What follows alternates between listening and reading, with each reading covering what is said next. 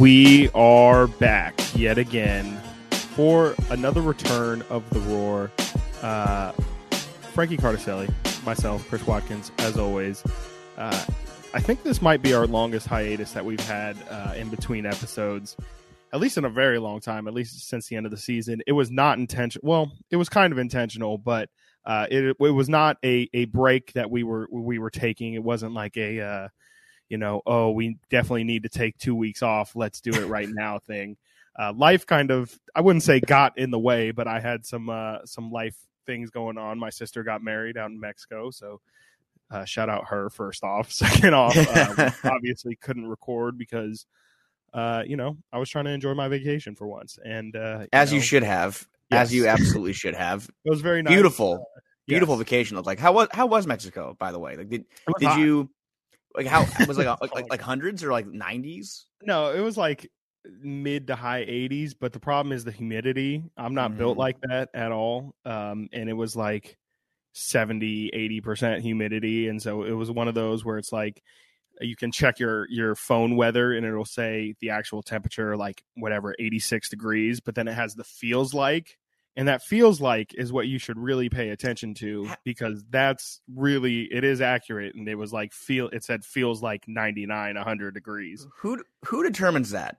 Who did someone go outside and just says, hey, if it feels like it's and they put it in the phone? Yeah, they vibe it out. It's a vibe check. It's a vibe check for sure. Straight vibe, like, only vibes. Like the thermometer says, or whatever the hell. How do you thermometer, whatever thermostat? I think it's thermostat. It says it's 85, but you go outside, you do the little finger lick, and then you like put it up, and you're like, feels more like 95 to me.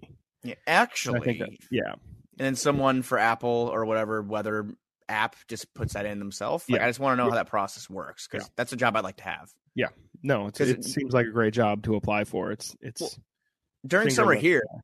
We know we get the 100, 105, 106 degree days here in Sacramento. I wonder if you can just go out. It feels like 120. I know it's not like I've felt that before in Vegas. It was like 117 one time, but it feels after like 105. Does it really feel any different? Even after 100, does it really feel different? Just uncomfortable. No, I don't think so. I mean, I haven't experienced like in Arizona, like Vegas. I've been in Vegas when it was bad. I went to Summer League like 3 or 4 years ago, and it was like that level hot for sure. And like it just feels like somebody has like a blow dryer, like that they're just going up and down your entire body every step you take. Not fun. Not ideal. No, I've been to Phoenix and Las Vegas in the summer, and I'm telling you, it was 115 in Phoenix when I went on a trip like back in high school, and then it was 117 in Vegas a couple summers ago. And in Phoenix, I remember putting my hand on the hotel window glass. It was like 3:00 in the afternoon, and my hand like almost got burnt. Yeah, it's why do you guys live there? Why would you live there willingly? I don't know, but I don't know, man. That's why California's got the most people. That's why it's the most expensive place to live. Yeah, it's really nice here. Turns out. Well, we get the worst of the heat, I think, don't we? Like in California, like the Central Valley probably gets the worst of the heat. I mean, sure, but I've quickly realized, like the dry heat is it's just a different level. Like at least we. I mean, not say sometimes during Sacramento for sure. There's no breeze or anything, and it's 110 degrees, and you're just baking. But I don't know. Sacramento though, it's not the same. We get the Delta breeze, which is really nice. Like in the afternoon, like in summer nights around 7:30, 8 p.m. Yeah. You won't know what I'm talking about if you live out here in Sacramento. Delta breeze. You know what I'm talking about. But it's like the first thing like everybody over the age of 60 says is that Delta breeze. That Delta breeze is definitely like the middle square on Sacramento bingo. Oh, like, it's huge. My mom, my whole life. Yeah. In Yuba City, we got a little bit of it too. We would get it sometimes. Like it travels, I think. The river is kind of, it goes up there a little bit. And my mom, when we were kids, used to always say, the Delta breeze, open the house up. And we had a house fan. And that was instilled in me early. So now as a 27-year-old man, I open up all the windows in the house at 7:00 at night during summer. And I say, let's bask in the Delta breeze, Delta breeze it out. I'm enjoying this last cool week before we get into the hot weather's coming literally like Friday, Saturday. Yes, it is coming this weekend. It's supposed to be in the mid 90s this weekend. So it's officially the end of spring.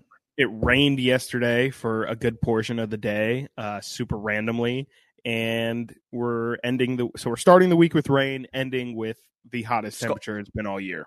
Very hot. So sounds great. Love it, Cali. But glad you enjoyed your vacation. We are back.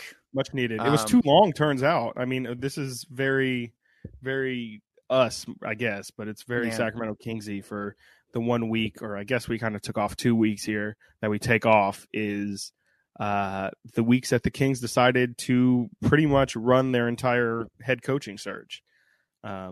So, I mean, obviously that's kind of what we're going to get into on today's episode is a lot of catching up on what we missed. I mean, we did pretty much miss the entire, the final stage of the coaching and then the ultimate decision. The agonizing portion. For sure. The agonizing portion for sure. And I mean, I guess we'll just start with the naming of the finalists, which we kind of, again, we missed. We missed, I think that was last week, where it kind of came out that they narrowed it down to the final three of Steve Clifford, Mark Jackson, and then the eventual hire of Mike Brown. Frank, just first off, what were your initial reactions when I believe it was I'm going to give credit to our local guys, Sean and James, who kind of reported that the list had been officially down to those three. I remember I was on vacation, so I wasn't following it minute for minute, but it seemed like for a minute there those three names got released, and then it kind of was a waiting period of, okay, what about the guys that we want though? Like, that's great that these three guys who are the vets, and we were all like, yeah, those are NBA coaches, but where's all the young guys? Yeah, I mean, you and I both, I think one of the last things before you left, we were kind of talking about how much we liked. I think we both were in on Darvin Ham. Yeah. Some of those other guys that were, like you said, in that younger pool.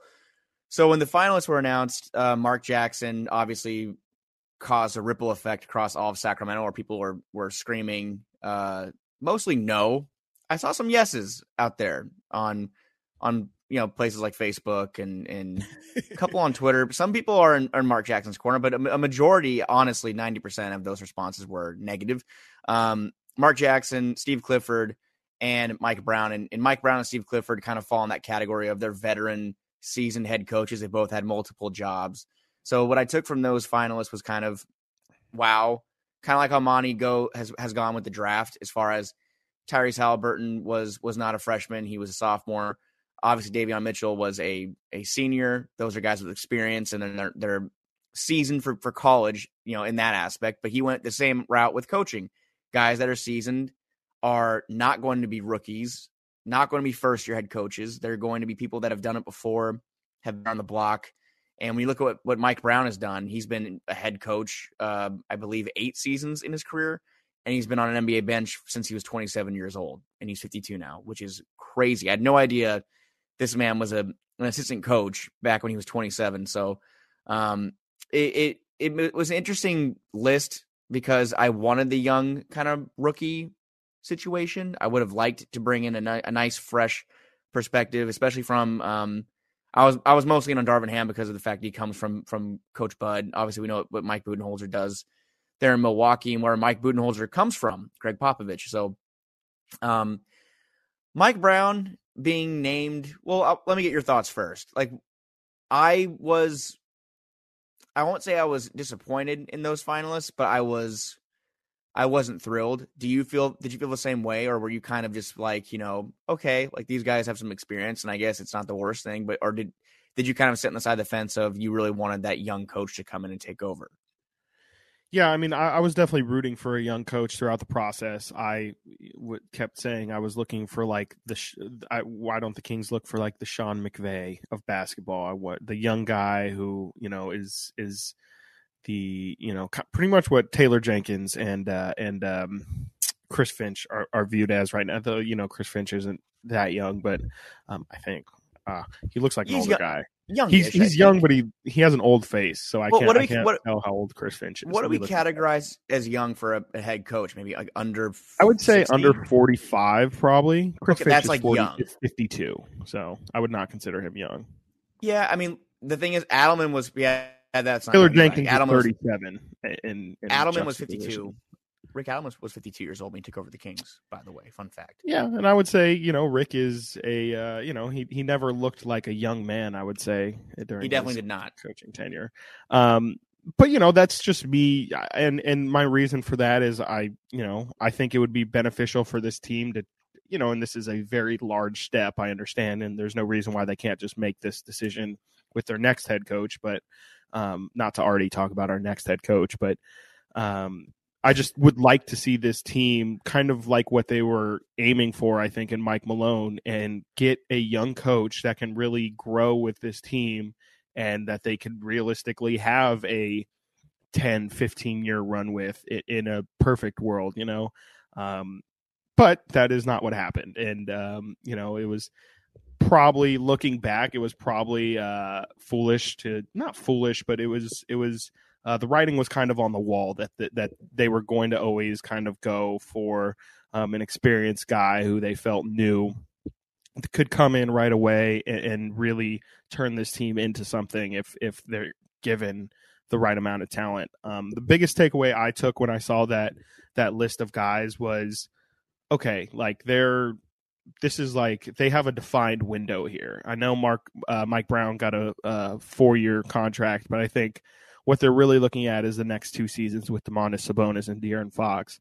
And I don't really think that they're looking much further than that. I think they needed to bring in somebody, like I said, who can really come in today or whenever the Warriors are eliminated, day one, and will coach this team to a level that is, they needed a solidified guy, somebody they knew was an NBA coach today and was ready to go. Much like how people talk about Davion Mitchell or coming out of the draft. It's kind of like that, where you're drafting an older guy because he can come in, know what he's doing, not really fidget around and hit the ground running, because this team, it needs to get good by the time Domantas Sabonis' contract is up, or else he's gone, and they're going to have to restart everything at that point if they just lose Sabonis for nothing.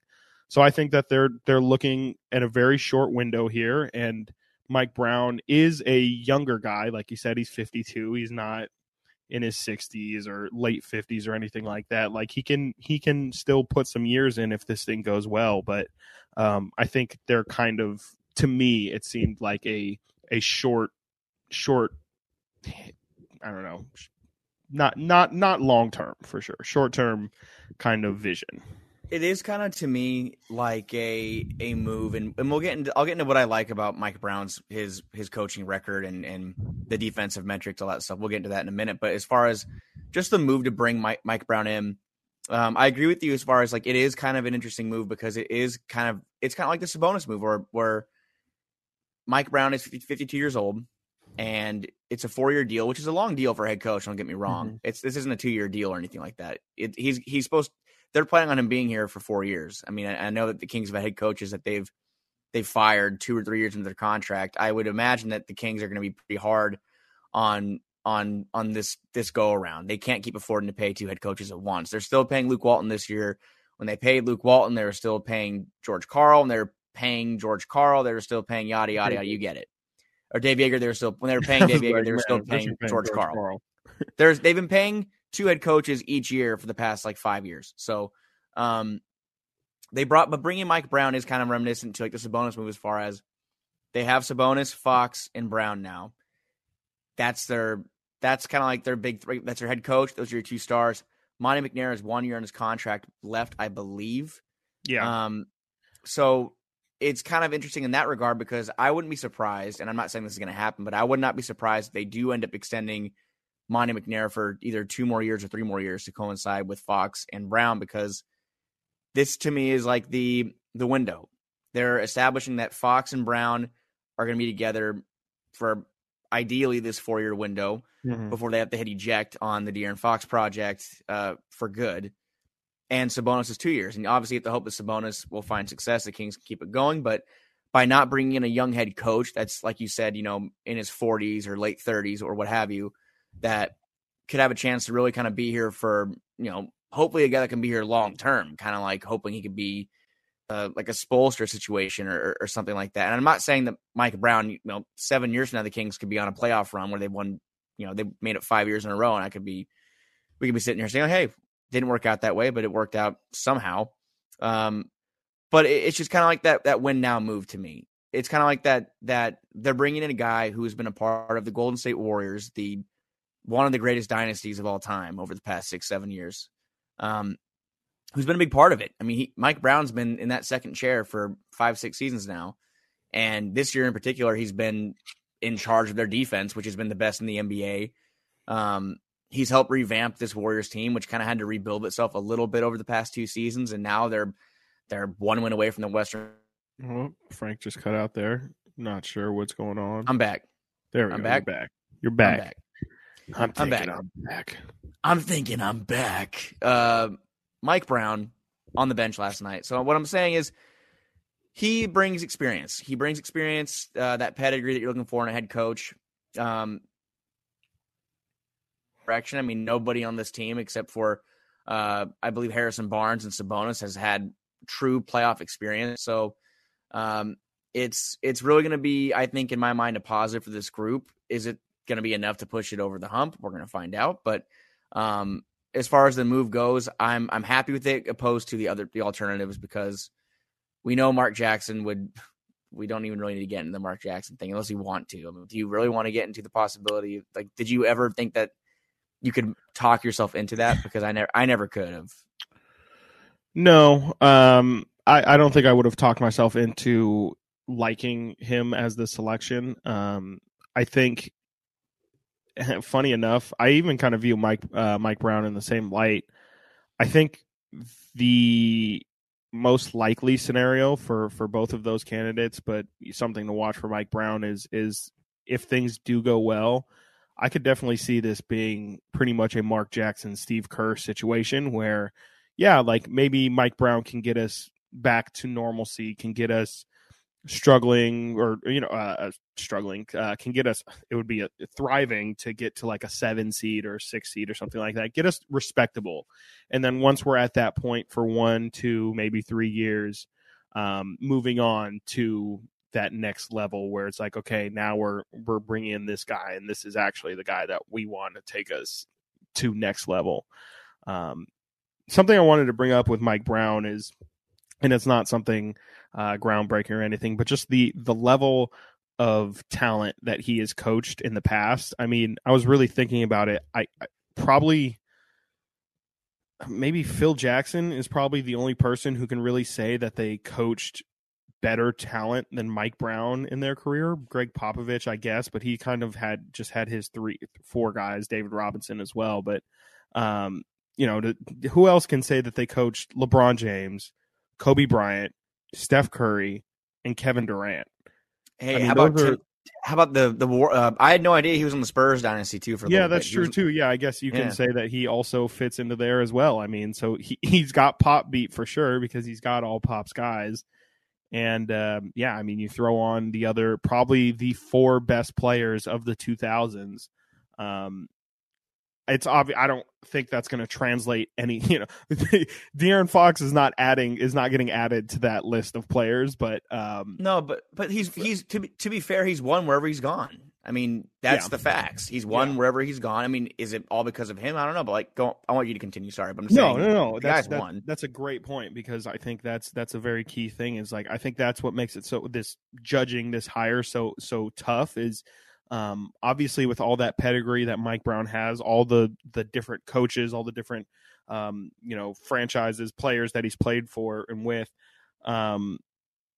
for him to come into Sacramento, like you can't really tell what he's going to do, how he's going to do in this situation, because it's kind of like a, chicken or the egg, who is responsible for Mike Brown's success? Is it the LeBron Jameses that he's played with? Obviously anybody, you could argue anyone who was coaching LeBron James during that time would have found some sort of success, but Mike Brown did pretty much optimize that team. I mean, I think he got him to 60 wins twice, had the best defense in the league one of those years. And it was not a stacked team by any chance, or those Laker teams that he had, they weren't they weren't they were still Kobe and Powell, and it was the ingredients of their finals teams, but it was not that same team, and he was still, like you said, successful in those times. And it's just tough because you've never really seen Mike Brown have a situation that he needs to build up without these star players. And so it's interesting to me how he's going to take his previous experience and apply it towards this team that really does need some coaching up.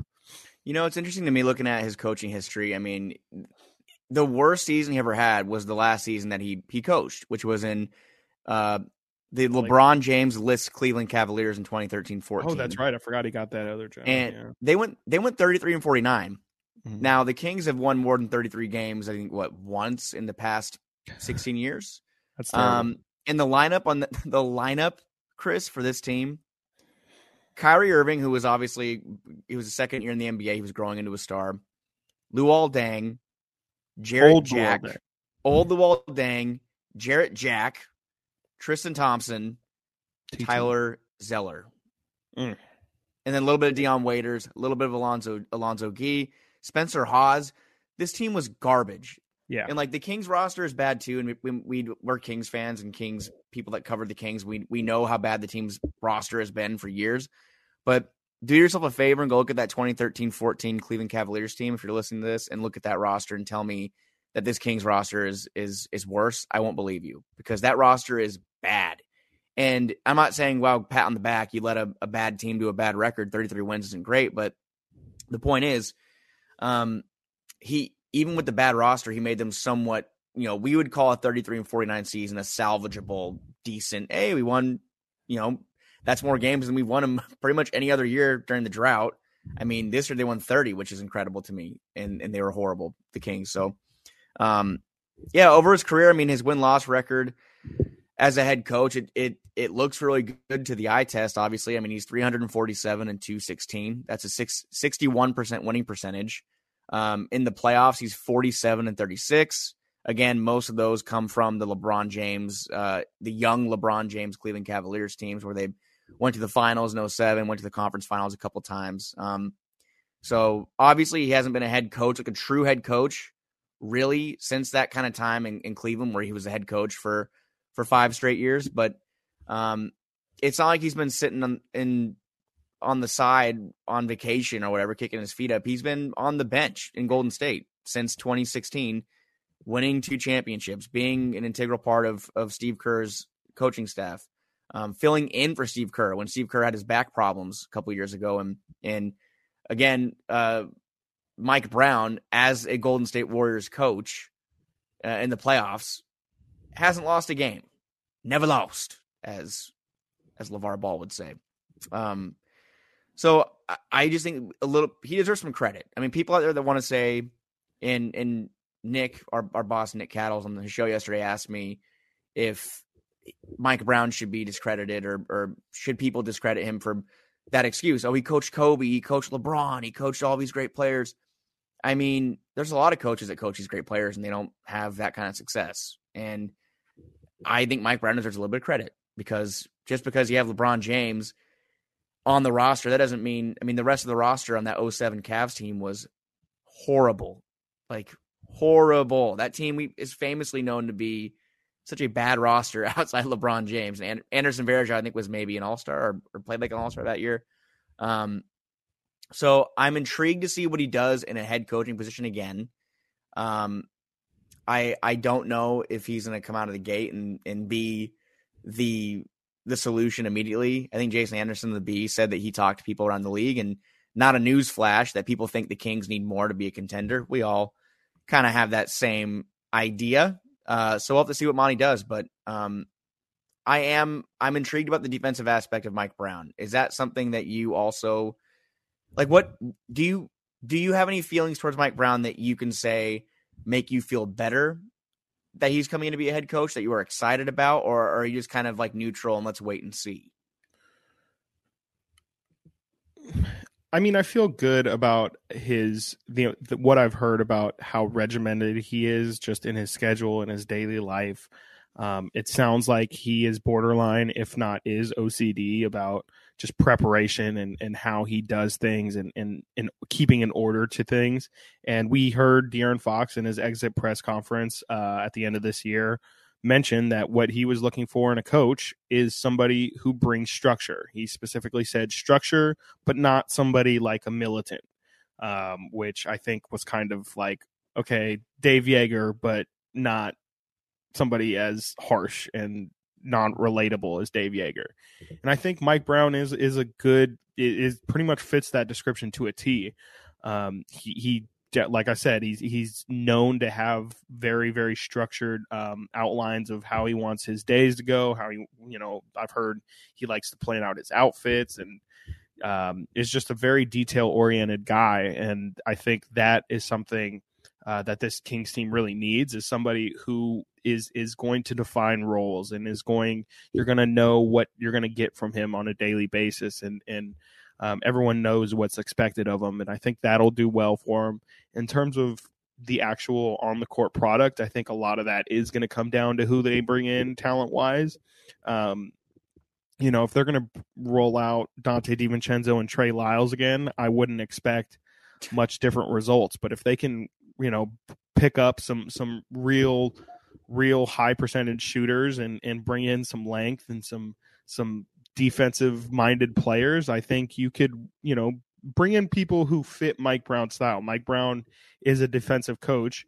You see how many, I think Davion Mitchell can be why not? Let's just compare them with the current Warriors, just because we see how their defense is and the type of players they have and what they've been able to do with the type of players they have. I think Davion Mitchell and Gary Payton II can be very, very similar, if not obviously Davion Mitchell a better player than Gary Payton, but the kind of impact that Gary Payton has had.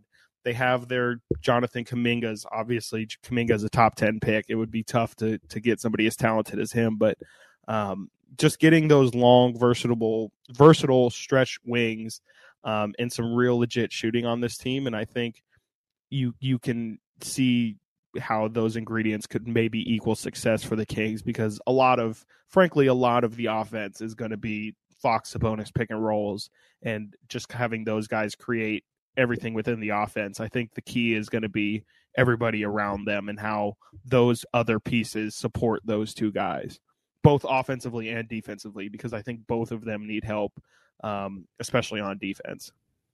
Gary Payton, by the way, Gary Payton II is going to be a free agent this summer. I definitely thought about it. I was like, what are the odds that the Kings just straight bring him in? I mean, is there going to be players from this Warrior team that come over to us, because it's a proven, Mike Brown has proven with those specific guys that that they can fit into his system. Maybe like a Damian Lee or something, maybe a Juan Toscano Anderson. I don't know these guys' contracts. I'm just saying maybe we see some of those lower level guys come over. I don't know. Maybe they lose Damian Jones but bring in Kevon Looney. I don't know. Yeah, well, you never know. I mean, the Sacramento Kings they classically, I might add, have to overpay people to come play here.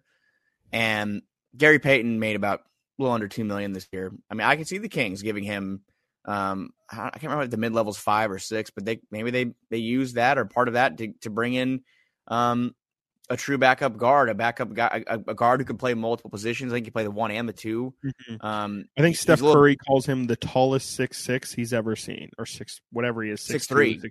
Yeah, he's like, he's the tallest 6'3" I've ever seen. But he's a guy who 1.5 steals per game this season, and he only played 17 minutes per game. Not much of a shooter.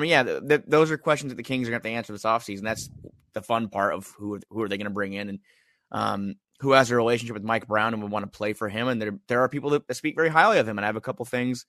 Draymond Green, who is probably one of the top defenders in the entire league, has been for years.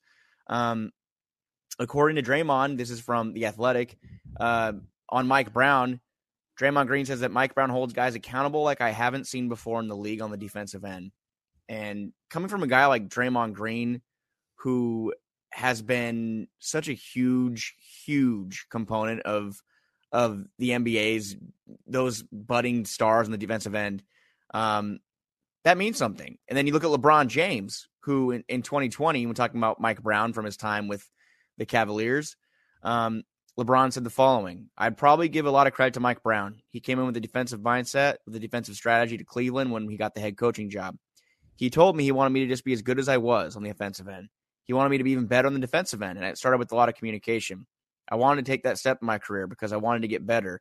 I wanted to compete for championships. I started to take that leadership as far as my communication being loud, speaking calls out, getting into film sessions a bit more, diving into that. So these are some guys that are, I mean, and LeBron at one point was a good defender. I know that some things have kind of fallen apart on that end for LeBron. He's been kind of made a joke, just all the videos that there of him standing flat-footed and just not even giving a damn on the defensive end, especially his last year. 37 years old, man. He's 37 years old, and the Lakers were hot garbage. Averaged 33 points a game. He's going to take some rest on defense. He's got to take a little snooze on one end right now. He's got to save his energy. I get that. But when he was all defensive team, when LeBron was, he credited to Mike Brown. So the Kings have had the worst defense in the league, and that's not being exaggerative. It's there. The numbers will tell you they've had the worst defense in the NBA. I think last year they might have had maybe the worst defense of all time. People were saying, like some people around the league were saying they'd never seen a defense that horrible. Just a revolving door. So Mike Brown, I think already without even having his introductory press conference, I already can tell you the defense is going to be better. Maybe I don't know how better it's going to be, but I would be willing to guarantee right now they will not have as awful as a defensive rating next year as they did this year, which I believe was the worst in the NBA. So, just seeing what the players on the Warriors are saying about him, seeing what other players that have played for him have said about Mike Brown, it has me feeling optimistic about the defense. Obviously, the offense needs work too, but hey, man, the Kings are a horrible defensive team, and they brought in a defensive-minded coach. That's got to be a positive, at least, on paper right now. Definitely, and I think that the team is going to come in. We haven't seen this team come in with a defensive mindset in a couple years. I mean, Jaeger's years stick out specifically to me, but even then, they weren't an incredible defense. I think every single year under the Walton era, and then even the back end of the Jaeger era, it was a lot focused on the offense and optimizing De'Aaron Fox and optimizing his offense, which will still be a priority. But I do think Mike Brown does see defense as the number. I can see him coming in and being like, "Look, forget everything else. Like, we're going to be a good defensive team first and foremost." Not saying I don't care about the offense, but we'll figure out the offense later. Like, we need to be a shutdown team, and I could see that kind of being his main focus for his first stretch of games for sure. But again, I think it's going to come down to the personnel that they have out there. They can't, like I said, they can't roll out Trey Lyles and Dante DiVincenzo, and maybe we'll probably maybe see a good amount of Chimezie Metu with him having that Team Nigeria link. But like you said, we need to figure out who's going to be on the team, and Dante is someone who he is a good defender, but I mean, we need more out of everybody. Like, you need more. I mean, De'Aaron Fox. I hate to target him, but De'Aaron Fox plays the most minutes of anybody on the team, and he was not a good defender. So, I think Mike Brown should start with solving that issue for sure. Have your star point guard. He needs to pick it up on the defensive end. So yeah, I mean, I'd be day one at training camp. It'd be fine. Bring one basketball in. Let's just run defensive sets. Just rotate everybody out through defensive sets, and let's get this really rolling, because Mike Brown as a head coach knows defense. I mean, obviously every season that he's been a head coach, his defensive ratings have gone 14th in the league, 4th, 11th, 3rd, 7th, 13th, and Sacramento has never finished in the top 15 since the playoff drought started. Never. And last year in defensive rating, the Kings were 29th. I don't know what more you needed to hear as far as, if you're listening to this and you watch the Sacramento Kings, the defense is an issue. So it was addressed with Mike Brown. With that being said, Chris, I want to ask you, just as far as the coaching search as a whole, Jason Jones from The Athletic, he used to cover the Sacramento Kings for years. Good guy, funny guy. he did say he felt the coaching search was rushed. And it's funny to really kind of think back and look at it because, I mean, you were on vacation for part of it, but when I was in the office last week, just waiting for this process to get going, I mean, they announced the finalists, I think, on Tuesday, and we went almost a whole week. We went until from Tuesday to Sunday with them having announced those were 3 finalists: Mike Brown, Steve Clifford, Mark Jackson, and then kind of crickets for about 5-6 days. Do you feel like the process, which is kind of about 6-7 days, was rushed, or do you think that this was kind of unless Quinn Steiner was like, oh, this was going to be it anyways? Like, do you think that it was rushed, or do you think they should have maybe sat back and waited until near draft time? Like, how do you kind of feel about the process? I think the process itself took the right amount of time, but I think the timing is the questionable part of it. There's no reason why they had to do it so soon before the playoffs ends. But to your point, like, who really is going to be thrown into their coaching search pool that isn't already there? And what's the point of, and I'm sure this is how the organization viewed it, what's the point of just losing out? I mean, we see the Lakers and the Hornets are currently searching for coaches. It seems like Mark Jackson might get pretty far in the Lakers coaching search. Well, if the Kings really did have true interest in Mark Jackson, they probably would have felt pretty bad at the fact that they pretty much just lost that candidate because they didn't start their process soon enough. So I think the Kings also, they're probably in a situation where they're like, look, like, we can't afford to not get the best guy that we see fit. So was it rushed? Maybe, in the sense of they did it too early, but at the same time, much rather get your horses in line as soon as possible, and that way you have what you're building towards as soon as possible. Now they know that Mike Brown's their coach. Maybe they would look for different kind of personnel with Mike Brown as opposed to Mark Jackson and that kind of stuff. That's, maybe I'm being a little devil's advocate here, but I wouldn't say it didn't feel rushed to me. Yeah, I don't think so. Well, also, like, as far as, I think that they put their feelers out. Who is interested in this position? Who wants to come interview? People probably said no. I mean, we saw Kenny Atkinson was on the early list of people that they were going to target. He never even interviewed. I don't think he was ever interested in the position. Terry Stotts, Portland's former coach, I've been big on him ever since the Blazers let him go. His name never showed up once, and he already interviewed for the Lakers job. So there are people I think that the Kings maybe would have liked to have come in, and they just simply weren't interested.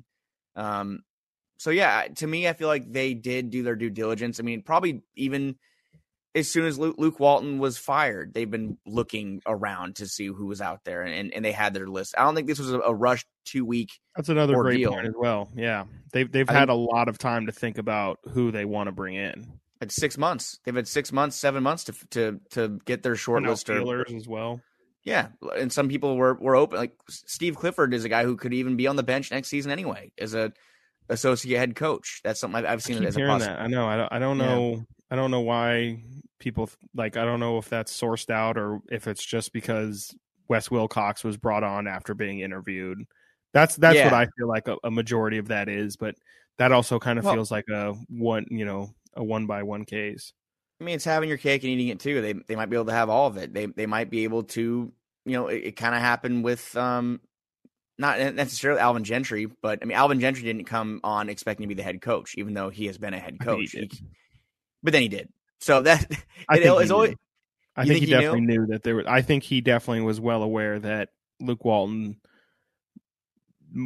There was a more than good shot that it wasn't going to work out, and if it didn't work out, he would be who they looked to. I feel like it was a very dark, not even a risk. It was just a calculated move.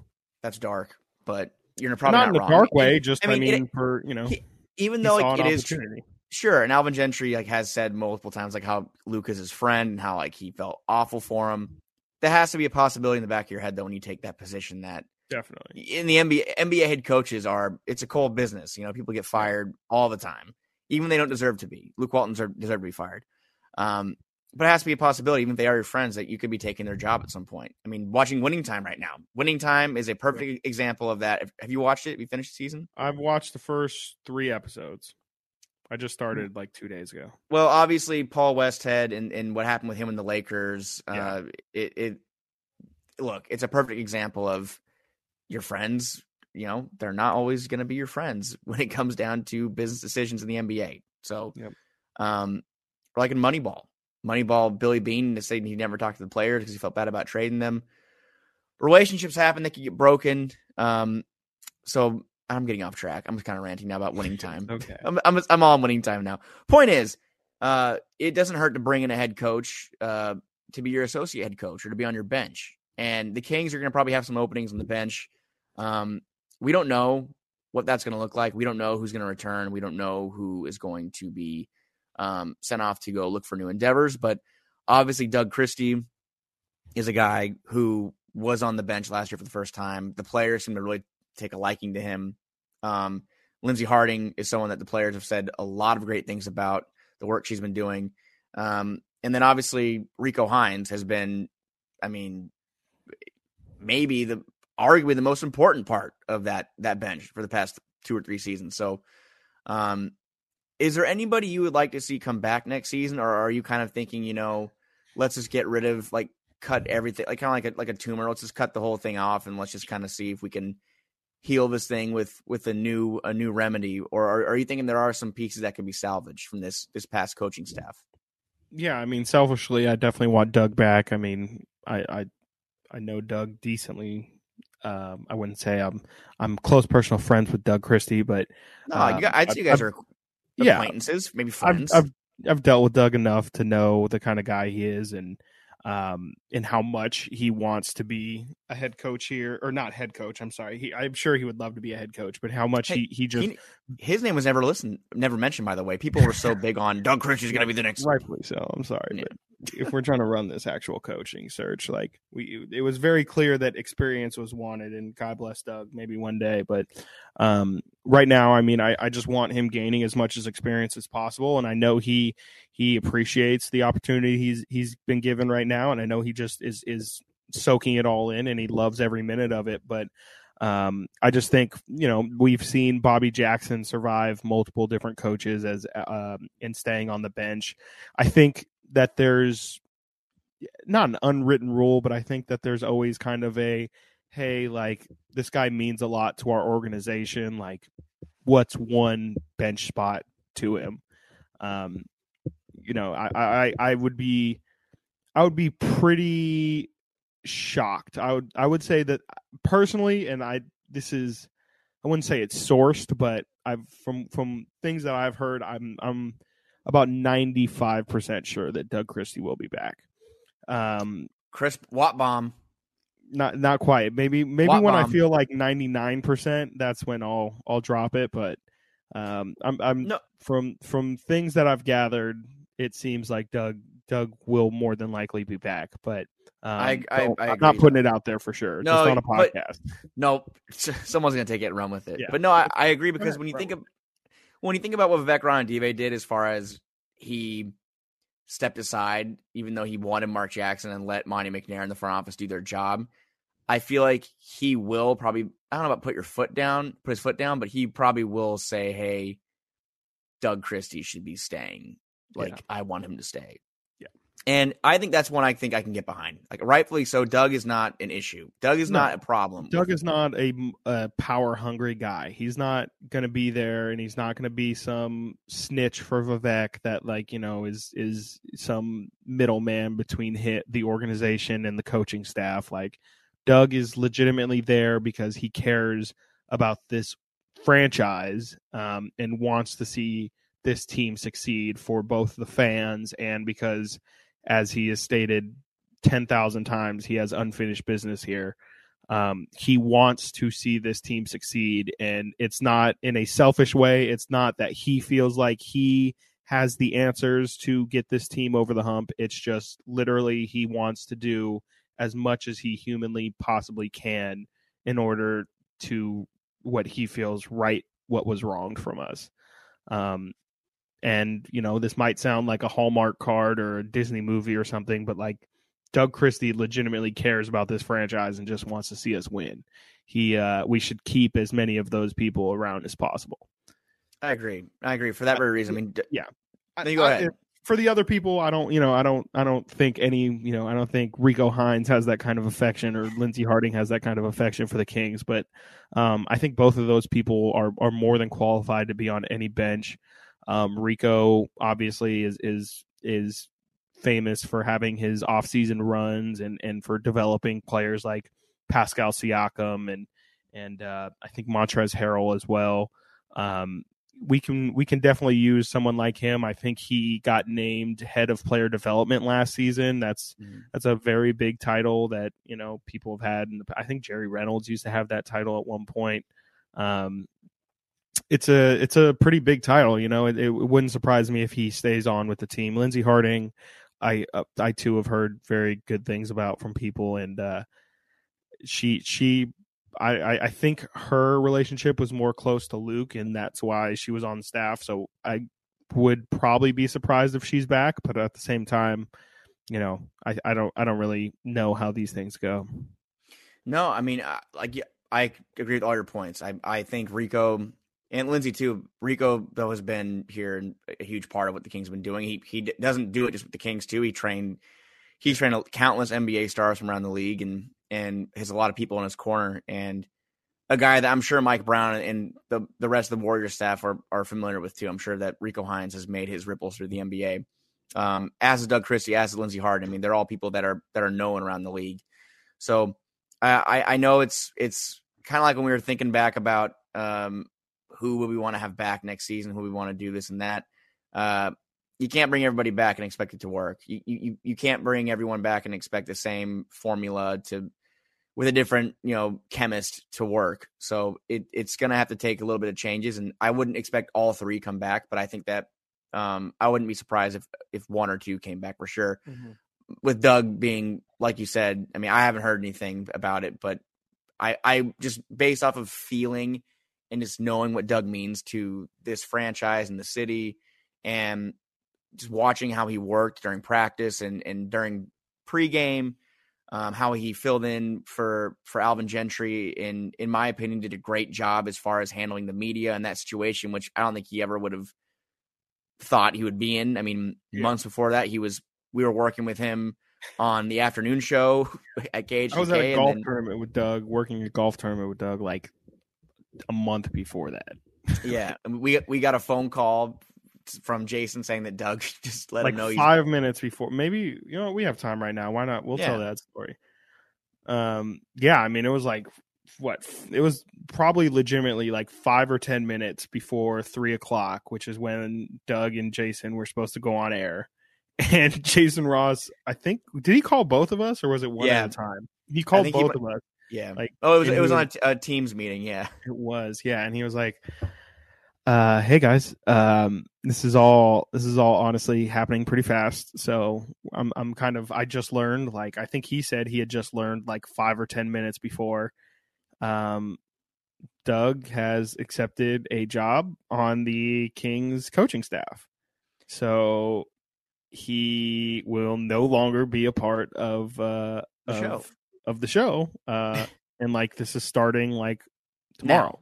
Like, well, the Kings like 20 minutes later put out a tweet announcing it, and people went crazy. And it was cool. Like, we were stoked, but it was also like It was like shocking because Doug's been a part of the station for years, and you'd worked in future plans. Yeah, and look, it was the right move for him though. Like, as far 100%. As he belongs in a gym. I mean, as great as he is on a microphone and on TV and radio, because I'm sure he had the same conversation with NBC as well. Yeah. Not just us, but he belongs on the floor. Like, he's a basketball player, a basketball mind, and I think that his career would have been fulfilled the greatest doing what he does now, which is why I think he should be back. I mean, I think he definitely deserves to be.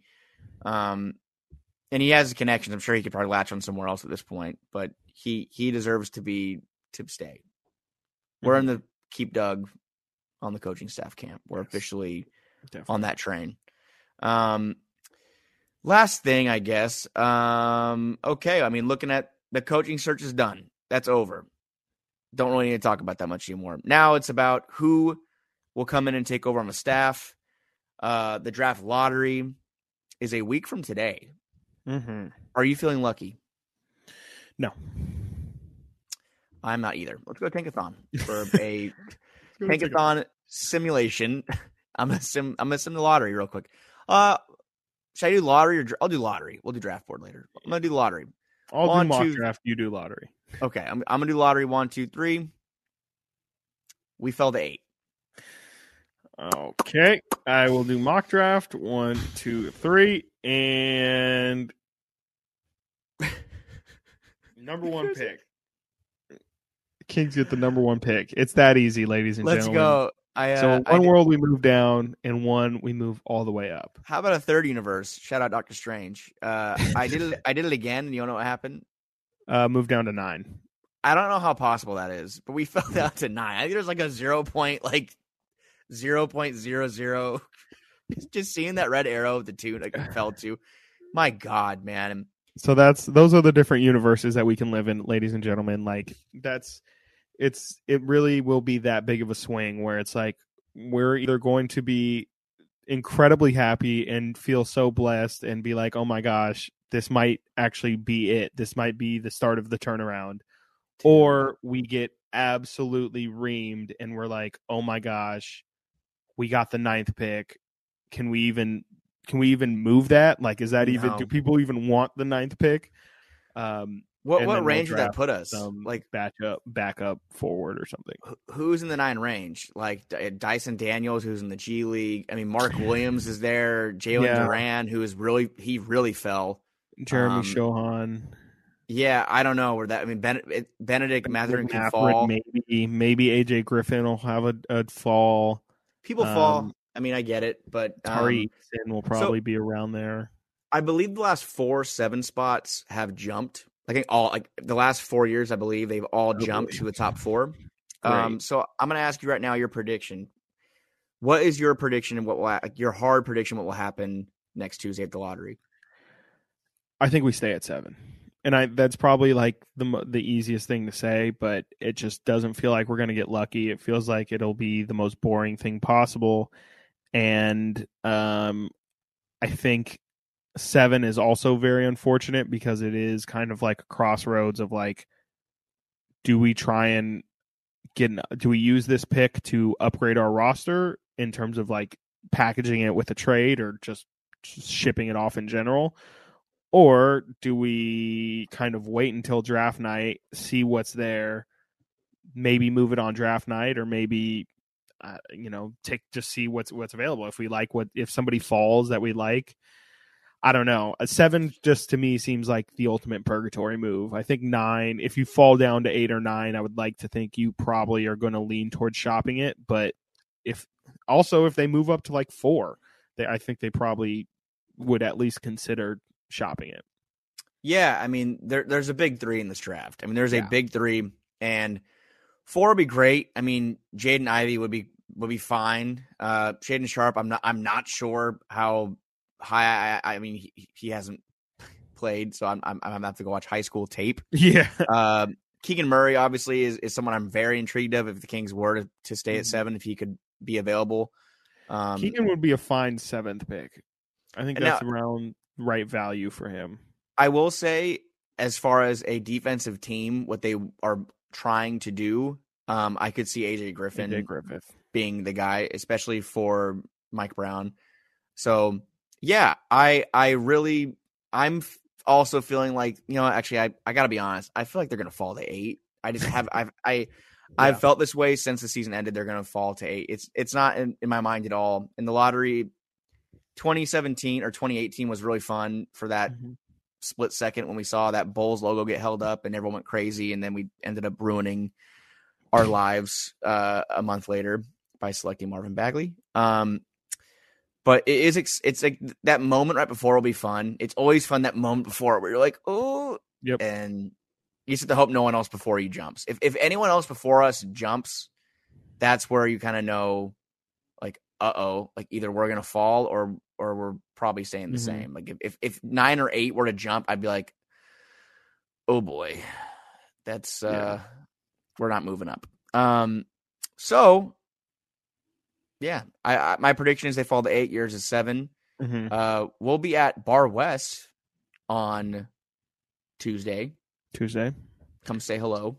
Yes, come say hello. Come enjoy the lottery with us. 3 Who p.m. knows? If something good happens, it would actually be fun to be a part of a crowd of celebration. That's a good point. If they were to jump, that'd be fun. But I would imagine don't miss out. Don't miss on that opportunity. Come on out to Bar West, or be disappointed with us, or be disappointed. Yeah, come curse with us and come drink the night away. We'll drink some soda pop until we can't anymore. Soda pop, big apple juice, guys. Yeah. Maybe high C. Or, I hear Bar West has fish bowls. Maybe we can each take down a fish bowl. A fish bowl with water, right? Yeah. Sorry, Bonneville. Yep. Anyways, let's pivot before we get fired. And that's pretty much it, though. That's about it. That's about it. I'm getting hand surgery next week. I'm getting a rider's nightmare. I'm getting hand surgery to fix a couple things in my wrist. I will be out of work for a few weeks. I think Chris and I are going to push forward. Probably, I mean, if they jump in the lottery, we'll probably have to. I could probably just do a podcast from my house. I'll figure it out. Maybe Thursday or Wednesday. Maybe night after my surgery if they do jump. But stay tuned. We will be doing We'll be back more regularly. That's a word I struggle with a lot. Regularly. But we're back again. So we're back. So look out for us hopefully dropping multiple episodes per week coming up. I don't know with Frank's surgery if that'll be the case, probably a little after that, but we have big plans for the summer. So stay tuned for all that. Please make sure definitely go ahead. Sorry, definitely for the draft. Like we'll be ramping up for the draft for sure. Yeah, like that definitely will happen. So yeah, just be on the lookout. Please be sure to share our podcast with all of your friends. We would love the growth. I'm trying to think if there's anything else that needs to be said. Just tankathon it up this next week. Just have fun. Try and learn as many possibilities as possible, all the different outcomes. Because it's eventually not going to matter. And come next Tuesday, it's all just going to be for real, and all those simulations are going to be for nothing. I did but one you might more. As well have fun with it while you can. We jumped to 3. I did one more. We jumped to 3. So beautiful. One on that. Can't wait. The wait. lottery is one of the funnest nights of emotion that they have in the NBA. Just the big, because everybody too is like. It always happens where people are like, oh, like it's just the lottery. Like, you're really gonna get like excited over the lottery? Like, who the hell cares? And then once those names start getting unfolded from the envelope, it's electric. It's oh wait, who is going to be the representative? We need to give. Oh no, I already said this. You said it's Angeli. It's going to be Angeli World. Okay, I don't like. Are you going with Mike Brown? The Warriors could be. Well, the Warriors probably will be in the playoffs still, right? Probably. I mean, they might move on tomorrow. Yeah. It'll honestly either Angeli or Davion. No, I'm saying the family. It's gonna be Vivek. Vivek? I think it's gonna be Vivek. He's been very private the past couple of years. He has not gone to many things. I think he's gonna break that and go this year.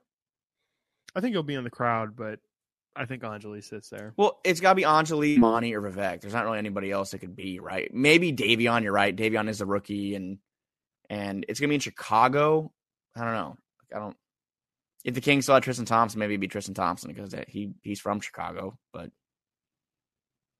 yeah, I really can't nail anybody down. I'm just gonna say I'm gonna stick with Angeli. I don't know. I don't like that. No offense to Angeli. I don't feel lucky with that selection. I feel lucky. A handful of people it can be. I mean, if they repo Brad Miller's RV and put it in front of United Center or something. Hey, he used to play there. Like, what am I doing here? He used to be a Bull. He did. Yeah. I would be. send Slamson or send That would be so troll. what is the comedian from Sacramento's name? Lance. The other one. He's like a Netflix special. Hassan Minaj. Yes. Yes. Send That'd be Hassan cool. Minaj. Yeah, for sure. That'd be cool. That could be possible. I think I've seen him sit courtside before. That could be possible. Send Floyd Mayweather. Like the coolest. That would definitely be the coolest thing they could do. Are the Kings still cool with Floyd Mayweather? I don't think so. Drake? Also don't think so. I think that was heavily DeMarcus led. De'Aaron's not messing with Drake, huh? No, De'Aaron really doesn't Twitch anymore either. I was gonna say he can probably get you like a Twitch streamer or something. De'Aaron's kind of fallen off his extracurricular interests minus the NFT fiasco. He probably still games just more privately because he got a bunch of people were kind of dragging him for it when he was having like a bad night from the free throw line. He's playing too many video games. Yeah, which is stupid. That's just old people yelling at the moon. Yes, it really is. Maybe it's De'Aaron again. De'Aaron was there when they jumped to 2. Maybe, yeah. Feels like he's too big for that. Sabonis? That'd be interesting. That'd be kind of weird. I don't know. It feels weird for like established players to go. It's the off season, and I feel like that's like it's kind of embarrassing. I feel like for them, a little bit. Like you're an established player and at the lottery, hoping exactly. You're not supposed to be happy about being there. You're right. My official prediction is in this order. It will be either I'm sticking with Vivek. I feel like Vivek could make his appearance or Davion. Those are my final two: Vivek or Davion. I'm saying Anjali or Davion. Okay, which means it's probably gonna be Davion because we. Yeah, probably. All these same exact conversations are happening in the Kings' offices, and they're just like, "Well, we all have Davion on our list. Maybe we should just send Davion." Who went in 20 last year? Did Tyrese go? This would have been the smart thing is to do some. While you're sitting here before we leave, last see. thing, 2020 NBA draft lottery. Draft lottery. Let's see here. It was Fox. It was Fox last year. Ooh. Was it virtual though? Yeah. Oh, okay. Virtual kind of doesn't count. I mean, that's kind of crazy though. Okay, it doesn't count. Fine, whatever. I mean, just because you don't have to physically be there, like it's a bigger thing to. I don't know. Just to kind of go through last year's like participants. I mean, D'Angelo Russell went for the Timberwolves. Yep. Let me see who's all there real quick. I'm sorry. 1 second. Everyone hang tight. Here we go. Steph Curry. See, again, like if you're getting Steph to show up, like that's not. Well, then again, that was their like 1 year in the lottery. Yeah, those are the only players that went. D'Lo, Devontae Graham, who ended up getting traded from the Hornets. Don't do that. Rui Hachimura, Steph Curry, De'Aaron Fox. Those are the only players that went last year. So that's 1, 2. Sorry, I'm looking at James Jones was there for the Suns, so I count him as a player. 1, 2, 3, 4 players went last year. So it probably will not be a player again, honestly. I wouldn't think so. I'm looking at the representatives for 2019, which was the season obviously before that. The Kings had, why do I not see their name? Because they didn't have a pick this year. That's right. This is the Zion draft where they didn't have a first round pick. That was fun. Yeah. What do you guys think, listeners? Do you think that the Kings will have a player, an executive? It will also, I see some presidents, like John Reinhart, the Kings president, could go. I mean, there's a lot of scenarios, so I'm wondering when they're going to announce that. But hopefully, someone lucky. De'Aaron Fox also went in 2018. He's got to be done. He's got to be retired. Yeah, he's got to be done. Like, how many times do you want to show your face at the lottery? Who went in 19? 19, they had nobody. That was the Zion pick, where they didn't have a first-round pick. 20? Did I 20? I thought you said 20 was Fox. Oh, yeah. Sorry, I meant 21. 21 would be... Let's see here. Sorry, this is... I mean, if you make it this far, everyone just, you can turn it off if you want. I was like, that's true. Turn it off if you want. Yeah. I'm about to look. If you don't want to hear the exciting conclusion of turn off the Kings representative in the 2021, it was Monty. General Manager Monty McNair. So I do not think it's going to be him either. So who's up in the Roto? What now? Who's up in the rotation? Like who? If De'Aaron went, then I Monty. guess maybe Wes Wilcox could go. Like, it's a lot of, from what I'm seeing from the other Fart teams, noise. it's either a player, a GM, a legend, the Warriors sent their president and chief operating officer, their COO. Yeah, I mean, it's either an executive or a player. Send Hassan Minaj. I think that would be a good choice. Don't be lame. I like also, it. that kind of might be stupid though. No one else is sending a comedian or an actor. I know, yeah. or No one anything. else is sending like celebrity who likes the team.